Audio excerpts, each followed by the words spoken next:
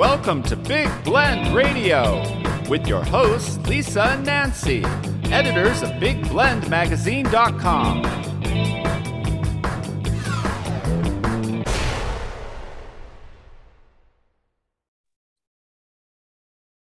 Hey, everybody. Welcome to Big Blend Radio. You know, every fourth Saturday, we get to chat with Glynn Burrows. Glynn is a family history expert and tour guide and owner of Norfolk Tours in East Anglia, England. And you can go to his website, norfolk-tours.co.uk, and also read his articles on blendradioandtv.com. And today, you know what? It's Memorial Weekend. But, you know, this is a subject that I don't think it should just always be Memorial Day weekend. Something we can talk about always is military history. And today is going to talk about World War II airfields, but they're USA airfields in Norfolk, England. So welcome back, Glynn. How are you? Oh, fantastic here. We've had a bit of rain, but it's lovely over here. It's that time of year. That's just gorgeous. Well, green. Exactly. We are so green over here at the moment. It's untrue. It's so this is a good time of year to visit airfields. Oh, it is. Yeah. I mean, actually, a lot of airfields are now farms. So when you go onto the airfield, if you get permission, which obviously I can sort out, you're obviously in the middle of a farm. So this time of the year, there's a lot of early growth corn. So the corn is about that high. I'm talking about, wheat, barley, cereals. And there's also a lot of rape. I think you call it canola. Yeah, canola. Oh, okay. The beautiful yellow. I mean, the yellow in the countryside at the moment is just amazing. All the rape fields. Absolutely beautiful. Oh, so yeah, lovely time. And also, we're coming up to hay time. So a lot of airfields are covered in grass because, you know, it grows quite easily. And this is the time of year that they're making hay. So you see a lot of hay fields as well. So it's lovely to see all the activity on the farms. Oh, very nice. So have you ever been out there baling hay? I mean, that's hard work. Well, we don't do that anymore. We have these great big machines that do the circular bales, like a great big sausage roll. Oh yeah. And you can't move them by hand. You have to have a forklift, like a forklift truck on the front of a tractor, and you put them onto the trailers. I'll take some pictures because my son-in-law is a farmer and he does hay. So I'll do an article on hay. But the only problem is it's not smelly-vision. There is nothing nicer than the smell of fresh mown hay. It's true. Oh, I know what you mean. Yeah, that's true. But with any photos, you know, it's like you don't get that other sense. Well, actually, you know what? I like the idea of you doing hay, but really, I think I know we're getting into World War II history, but over here, you know, one of the biggest draws people do, like in Central California in certain areas, is they go on farms and farm agritourism. So I think our next conversation should be farm stays. I know you've got lots of bed and breakfast on farms. Yeah, and so, farmers markets where you can shop for fresh produce that's not in the box store. You know what I mean? Funny you should say that.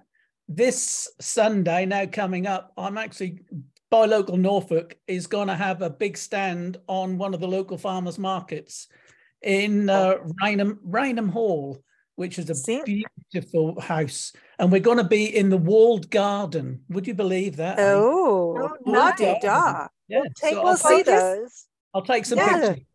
Yeah, we like this. We like this. Yeah, that'll be good to talk about. Because I know Norfolk, you have a lot of farms. You've got agriculture. You've got the coast, right? So when you think of World War II, your positioning for America to come over to England and use you as a base to go over to Europe was pretty much like over to France and Germany. You were kind of like the leaping, like if you could think that Norfolk was like the little spring, that like a little trampoline, America comes with their pilots, jumps off and boings right over the pond. Exactly. I mean, when you look at a map of England, you see where we are, and it is so useful to get across to Germany, to Holland, and to that Belgian coast. So Norfolk and Suffolk were the go-to place for airfields. And also with Norfolk and Suffolk, we are relatively flat. So the countryside was perfect for airfields. And, the position is fantastic because we're right on that east coast, and the countryside was perfect as well because they didn't have to do any major earthworks to flatten the countryside to put airfields in. So, it was the perfect place. In fact, if I just change my background quickly into that one, you can see where I am, my little red dot, and the coast to the right bottom corner is Germany and Holland. So from Norfolk, you're just going straight across the North Sea into Germany. So it was perfect. It makes perfect sense to do, but can you tell us a little bit about how and why America decided Norfolk? And was this part of like the allegiance of everyone getting together in World War II and saying we're gonna nail him, we're gonna take out Hitler and everything that he's doing, but America decided, okay, we're aligning ourselves and merging with England on this, and England said, hey, we've got a good spot, go to Norfolk. East Anglia was the place that was like you say, the trampoline, the jumping off point. But soon as America came into Second World War, it needed a base to base itself, and obviously England was where they needed to be because it was really useful for Europe. But East Anglia was perfectly positioned, and I mean they did call Norfolk America's aircraft carrier because basically we were a massive aircraft carrier. I mean, not only for the Americans, but the English had their own RAF stations as well. Right. And a lot of the USAF bases were also shared with English ones as well. So although we've got a lot of English bases, we've got a lot of American bases, but we've also got some that had both. Because obviously once you've got an airfield, you had the runways and all the administration all in place, so you shared it all, So a lot of these bases were shared between America and England, and Australia, New Zealand, when they came into the war, So we were absolutely inundated with people. I mean, I've put in my article that at any time between 1942 and 1945, there would have been at least 50,000 people, American servicemen, in Norfolk at any one time. So sometimes in a couple of 100,000, but there was always around 50,000 American servicemen in Norfolk during the Second World War. Unbelievable. That's a lot. That is a lot of people. That's like a whole city. It could be its own town, like just for some of these airfields were in such a tiny village that the airfield became much, much bigger than the village. At the time, because you've suddenly got an influx of over 1,000 people in a village that probably only had 200 people living in it. So you can imagine what impact that had on the local population. You can imagine how good the publicans felt about it because all of these people suddenly came in and had a glass of beer. Well, but it's like what you said. I mean, what about the accommodations for them? I mean, suddenly you have to build these airfields, and you gave a really good list of who was actually using these airfields, so people doing their family history can look at who the different the different battalions were, and bomb groups, really, right? And so that's a really cool thing for people to use. Hey, Jimmy Stewart was part of this. I'm just saying. He was. Yeah. But where, I mean, did they create like a little, like here in the States, when you go to military bases, it's like its own city. They have a commissary, they have restaurants. I mean, they even have McDonald's and stuff on them. And then they have their own housing, and then there's housing on the outside and schools. And so what was it like then, suddenly having a small village, like maybe 100, 200 people, and suddenly here comes thousands of people, and here comes the airfields need to be built. We're going to change the land. But everybody, it was for the greater good, right? So everybody was on that, we're going to do whatever we can do. But where did people stay? I mean, you didn't have like, you know, the Hyatt Hotel at that point. No, what actually happened was they came to an area. They built, first of all, they built the perimeter track, which is the track that goes all the way around the airfield. And to do that, they obviously needed some accommodation. And they started off by having these Nissen huts, which could be put up in a day. It's basically a piece of corrugated iron like that, with a brick this end and brick that end. So you've got a tube, you know, you've got a tube like that. And they just put them up as accommodation. So it was just very, very basic. So they would build the Nissen huts, and then they would bring the men in to build the airfield itself. And then they would build brick-built accommodation blocks. To start off with, they built the accommodation blocks near the airfield. And then they realized that they were putting the personnel at risk. So they then dispersed the accommodation blocks into the community. So, for instance, at Wendling, which is where my son-in-law farms, the airfield is in the middle of a field, but most of the accommodation was in the village of Beeston, which is next door. It's another village. So they were like half a mile up the road is where most of the personnel were living.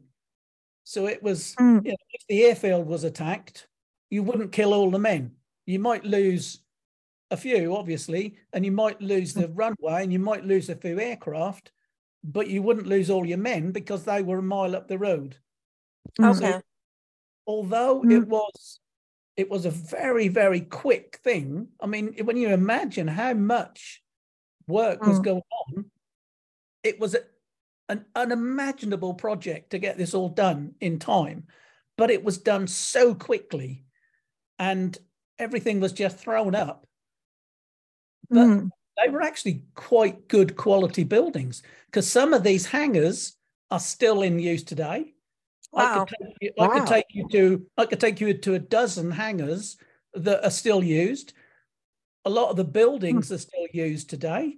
I could take you to 24 Second World War American buildings that are still standing, still used. And again, like I've shown in my pictures, there are loads of them that are just standing, falling down in woods, and you know, it's just amazing how much is still there. You know, the control towers, a lot of them are still just standing in the middle of a field. Oh, you know, wow. unbelievable.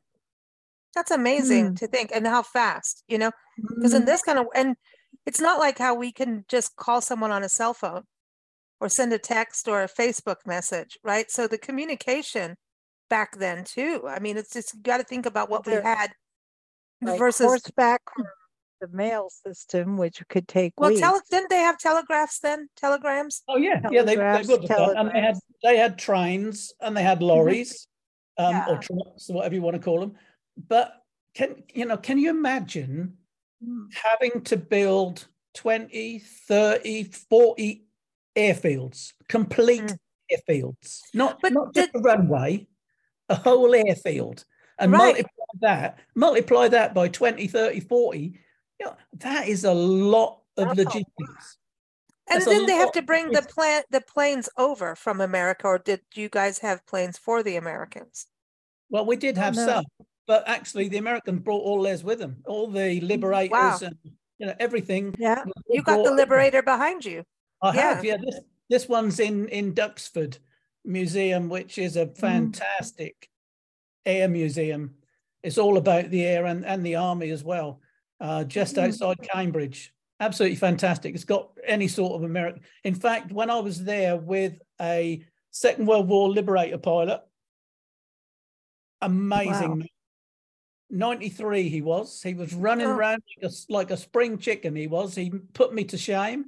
I took him to Duxford, and as we were standing by the runway, the Memphis Belle, the aeroplane that was in the film, they were getting that ready to take off because it was then going off to an air show, and he used to fly them as well as these Liberators. Oh wow.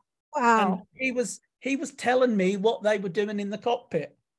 Wow. Amazing is that? Eh? Oh, that's awesome. Still sends shivers up the back of my neck. Yeah, I bet. It's interesting because it ties. I think about World War I is when we started having actual air combat. And in America, it was the Yale students. I think you were on that one interview that we did. Oh boy, I'll have to look it up again, but I think it was Hardwick or something. I think. Yeah, Hardwick was on it. Yeah. Yeah, that there were a group of students in Yale who said, well, we're going to start flying. That's one way to take these suckers out, is go out. And this was World War I. And they used the coast of Florida. And I think they came over to England. So it's kind of like did World War I help World War II, like help the airfields, help them know what to do for the airfields, like from the beginnings? Because World War I, it was just like they didn't even start with air attacks. In World War I, they mainly had grass airfields, so they didn't need the great big runways because they didn't have the great big aircraft. But it sort of put things into place because they knew roughly what they were doing.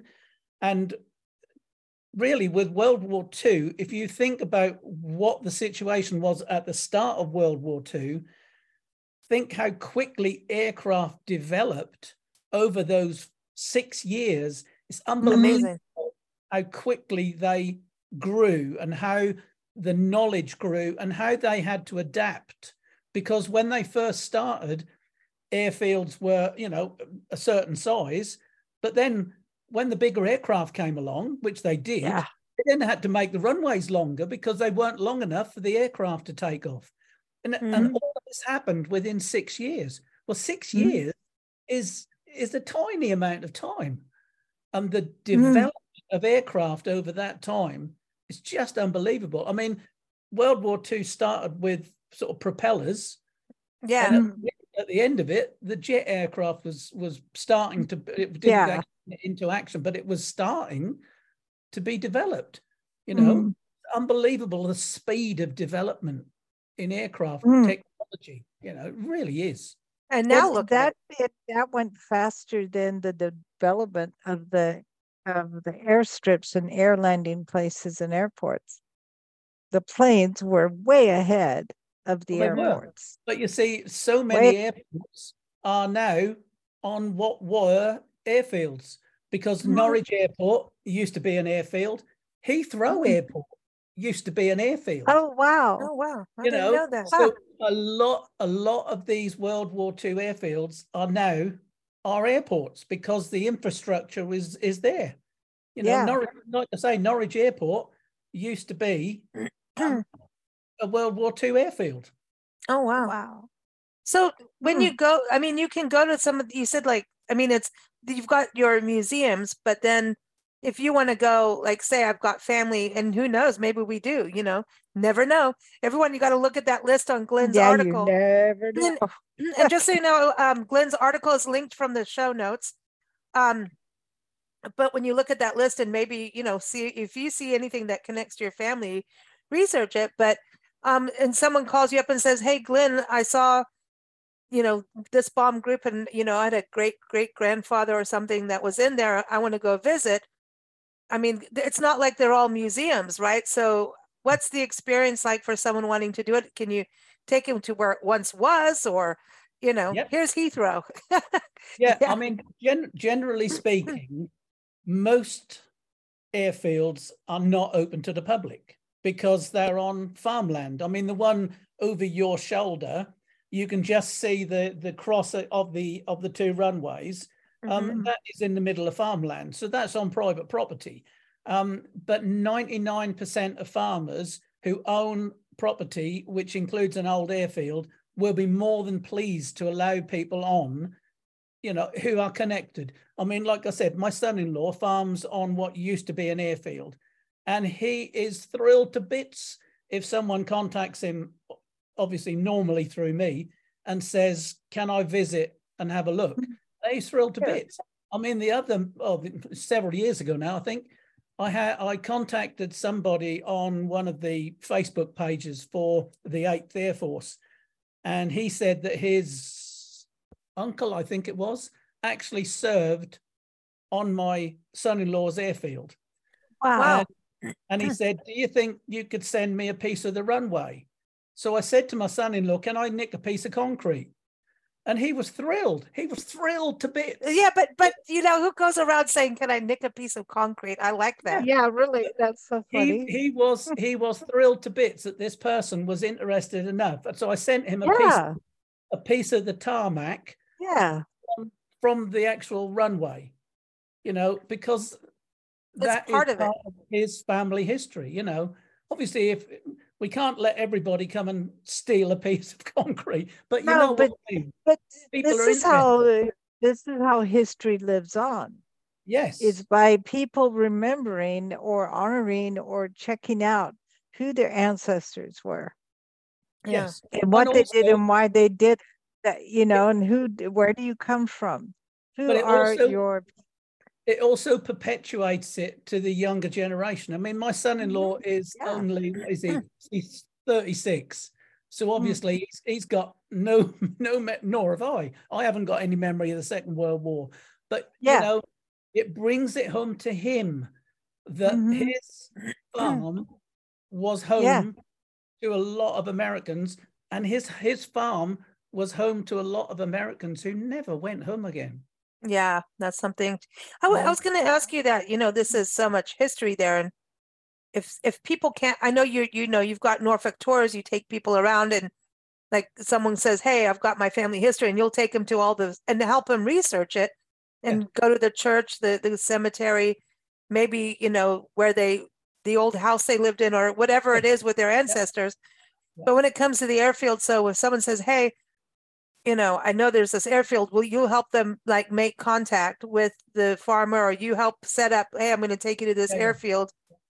Yeah. But what happens if someone doesn't or is unable to travel? Because some people are still scared too, depending on their age and health, and even finances, right? So do you ever, you know, just help people with family history and help them do the research, since you're so connected and you know family history like the back of your hand, you know? So can you help them just on that capacity? Yes, of course. I do often help people with family history on its own.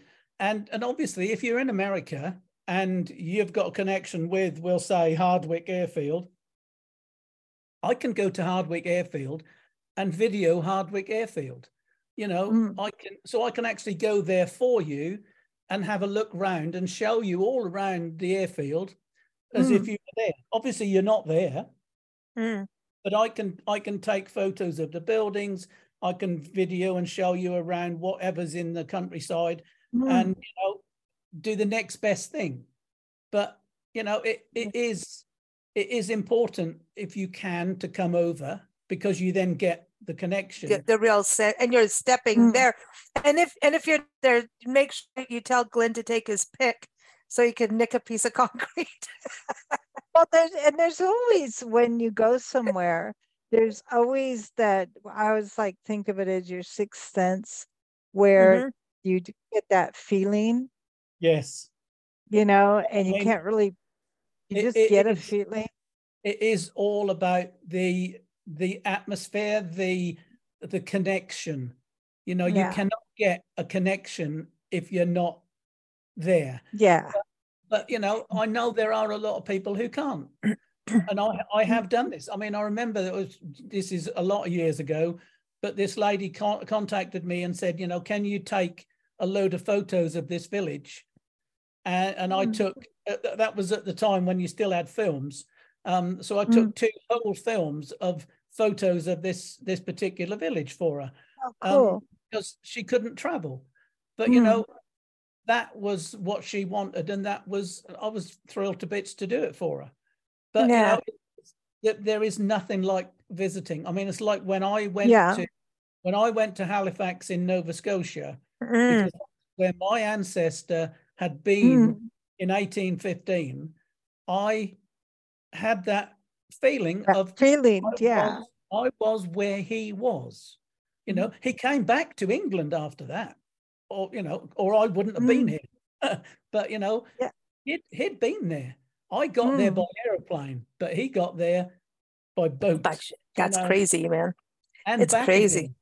Yeah. But it's you amazing. know what's also interesting, like, you know, when we talk about ships and boats and airfield, you know, transportation history, and then in wars, what I'm finding now is like you're seeing a lot of people doing cruises, like river cruises on barges, like these ancient, like, so now in Norfolk, you've got the canals. That's something people can do like on a little boat. What do you call it? Is it, you don't have the broads, excuse me. The broads, no, not women. Norfolk Broads we got, yeah. Nancy, it sounds like the movie we watched last night. Nobody needs to see that. It sounds like a casino. The Norfolk Broads. No, and that's but it's beautiful. Yes. So when people go, do you have like historic boats that people can float on the Broads? We do. We have. In fact, I had a lady over from Australia who was writing a novel about medieval monasteries, and actually, this monastery that's in the middle of the Broads was only accessible by boats in medieval times, and now you can drive to it, but it's down a dirt track. You know, so the easiest way to get to it really is by boat.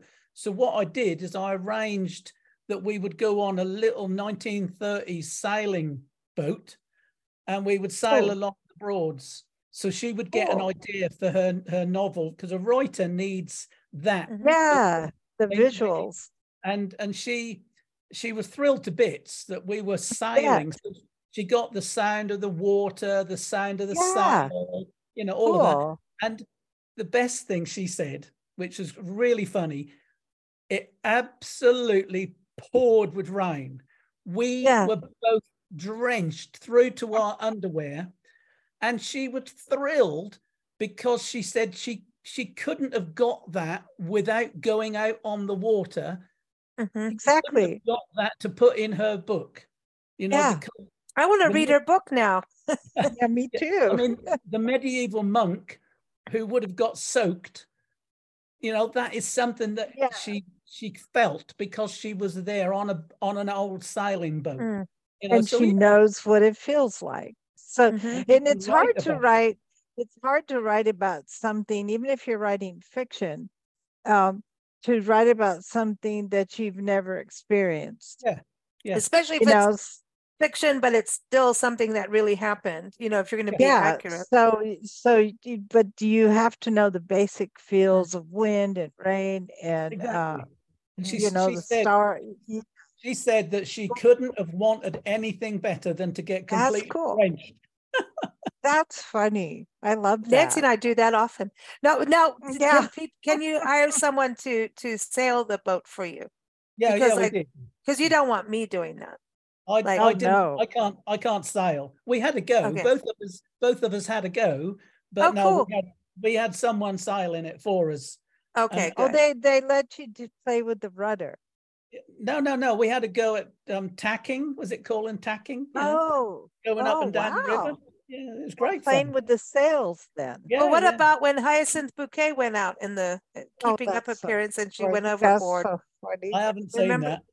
Oh, you haven't seen? I'm going to look that up. Everyone, Hyacinth Bouquet from Are You Being Served? No, not Are You Being Served. Keeping Up Appearances. Yeah, Keeping Up goes out on a boat with Richard.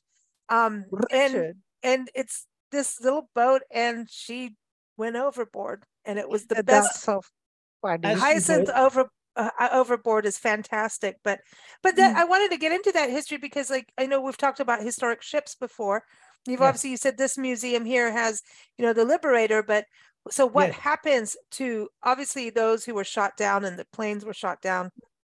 Sadly, they're resting hopefully in peace. But what happens, because in this country we have a lot of boneyards, military planes where you can go see the historic planes. Some of them get sold to the enemies.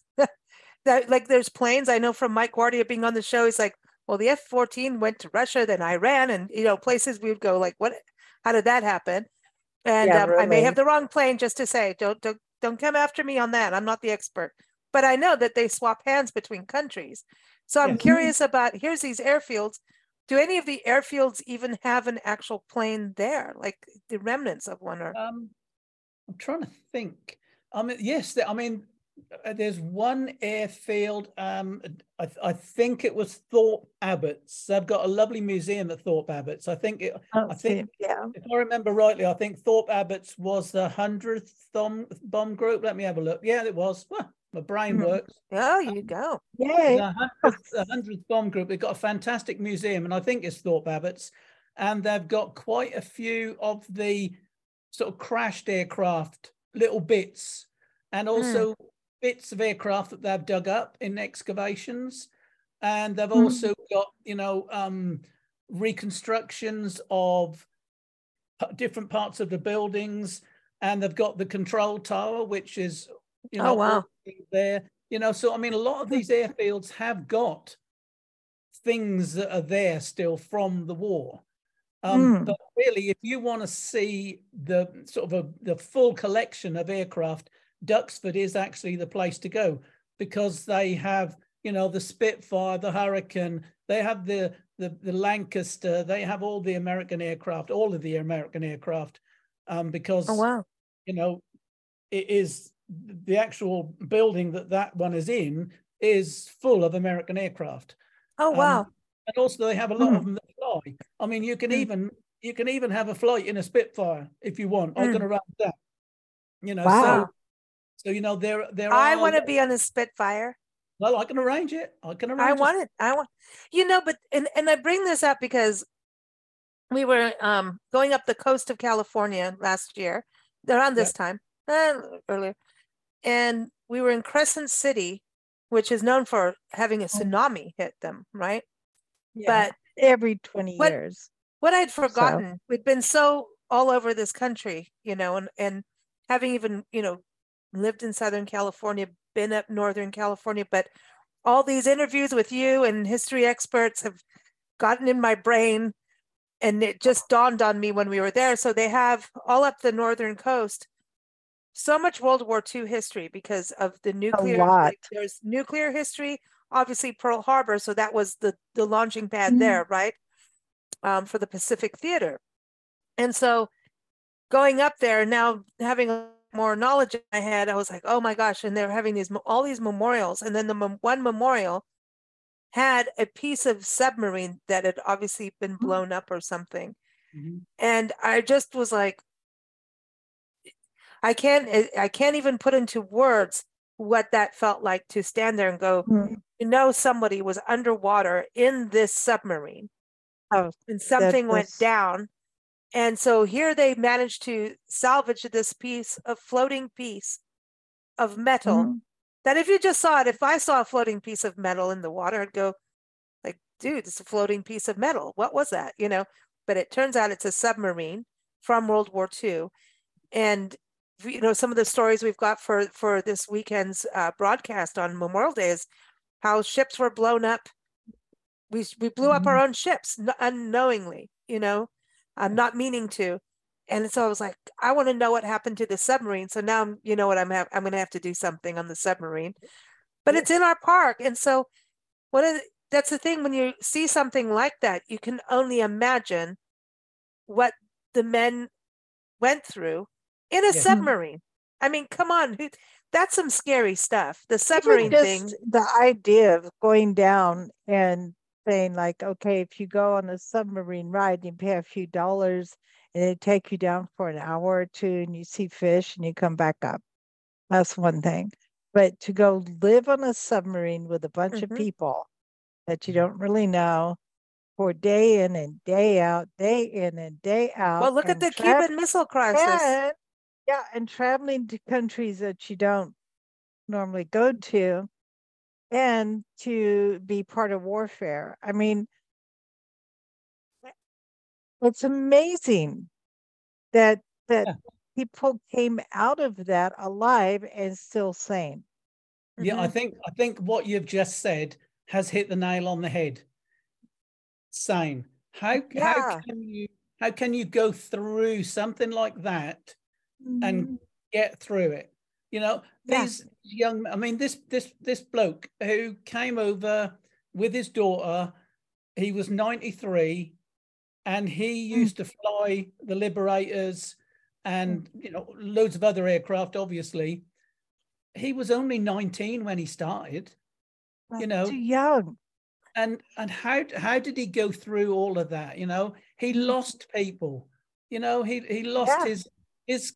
We actually went to my son-in-law's farm because although he was stationed at Shibdom, which is just up the road from me, his cousin was actually stationed at Wendling, which is where my son-in-law is, and he lost his cousin who was stationed at Wendling. So we went to Wendling and had a look around, obviously, and we went to the War Memorial at Wendling because all of these airfields have got their own memorials, all of them. Yeah. You know, that is one thing, that every airfield has got its own memorial to the men who got. Oh, that's awesome, though. But, you know, to think that he was over here all this way from his homeland, and he was only a kid, for God's sake, 19. Yeah. 19 is too young. And he lost his cousin over here, you know. He said he remembered biking over from Shibdom to Wendling, which is a few miles, to see his cousin. And, you know, his cousin didn't come back from the war. But it's this, isn't it? It's this, this mental. Well, how much can you see that is repulsive and against everything you believe in, and come out okay? Yeah. I mean, if you've got to think about all of the people. I mean, for instance, I've got one lot of figures there again about Thorpe Abbots. There were 306 missions. They lost 229 planes. Wow. And they had 785 men killed or missing in action. Wow. And that is only one of the airfields in Norfolk. And that's only one. Wow. And they had 894 who were taken as prisoners of war from the airfield. You know, so the morning when they have the get together and they say, right, we're going to fly to such a place and drop some bombs. The next day they come back and say, well, where's Fred? Oh, I don't know. Where's John? Don't know. Where's, you know? Yeah. Can you imagine getting up in the morning and not knowing whether you're going to come home at night? Yeah. Yeah. And your friends are in it together and you save each other's lives, you know, and I encourage everyone to listen to our new weekly blend show on Sunday morning, the day after our interview with Glynn, within hours, and listen to one of our friends' stories of his great-grandfather, very heroic story. Absolutely incredible, isn't it, Nancy? Mike Dunmire's story of his great-grandfather. And so I can't share it with you now because you have to hear it when it comes out. But, you know, that's the thing. You go to these places that are so important, you know, with us, when we started our Love Your Parks tour across America, doing mostly national park units, our National Park Service with the monuments, they do so much on military history, battlefields. Going on a battlefield is so, it's hard. Emotional. It's hard, but important. But what we found, and we have to make this map still, Nancy, our memorial park map, and we have military centers we've been to are truly, I don't know if the word is humbling, but you just feel, I think that's a word for it. You just feel, wow, you do feel small in there, like, you know, and honor. It brings it more alive. If you go to one of these places and you visit, it brings it more alive than only reading about it. It is important to read about it and to know about it. Absolutely. But I really believe, I was just thinking about when I was a kid and we went on field trips through school. Did we go to any field trips that would prepare you or bring you close to the war? No, we did not. Okay. We went fun places. Now I'm looking back and I get it to a certain degree because we were only kids, but I also feel like that memorial monuments and centers should be part of field trips for students so that they can actually, because when you actually physically go to a memorial, you start to feel something, and then you start to question, and they do a really good job in giving you the history right there, so you can understand what's happening, and then you get an interest in history, and at some point you'll put it all together. It's all about putting it all into context. Yeah, you put it all together. That's what I do with the local primary school as we walk into the village, and we look at different things. We look at the houses, we look at the church, we look at the streets, we look at how the fields are laid out, and then we come back and we talk about it and we learn about why is the field that shape? Why does the road go from there to there? All of those sort of things. Then the children start to actually question what they're seeing, because it's all well and good looking at a field or looking at why is there a tree in the middle of that field? Well, actually, when we walk across the field on the footpath, we then realize, if we look at an old map, that's where the field boundary used to go, because there used to be a hedge across there. And then when they made a great big field out of it, they kept the tree in the middle. But the tree is there because that's where there used to be a field boundary. And all of these sorts of things then make the children think, well, that's why that's there. Well, I wonder why that's over there. And it's all about putting things into context. And then you can then appreciate things and you can understand. And then you, like Lisa's already said, she wants to research that submarine. It then makes you want to do things because you want to put that piece of metal in context with the submarine, and you want to know and think about who were the men in that submarine. What did they go through? Where did they come from? I've sent some pictures to go along with the article of some metal tags, and these metal tags have just been ploughed up on the farm. They've just been ploughed up, and the farmers kept them. And actually, they belonged to people who served at Wendling during the Second World War, and they would have been hung on the board inside the hangar so that whoever came into the hangar would know who was on duty. Now, those people are real people, and I've already carried a load of research about them, but I'd love to know more about them. I'd love to have a photo of them. One of them only died in 2002, so there must be a picture of him. So it's them sort of things that is all about putting history into real life. And everyone has a story, right? And that's the thing. There's always a story behind everything. And, when I remember going to that park, it was a community park. And that's what I think is so great about cities doing memorials to those who served from their country or those visiting, like, what you're talking about, the memorials for the Americans that, worked with England on this. And when you're there, it's just sombering. It's this beautiful park, grassy fields for kids to play in, swings, flowers, a beautiful ocean view, but then they have the different, military memorials. And then, then there's the flag.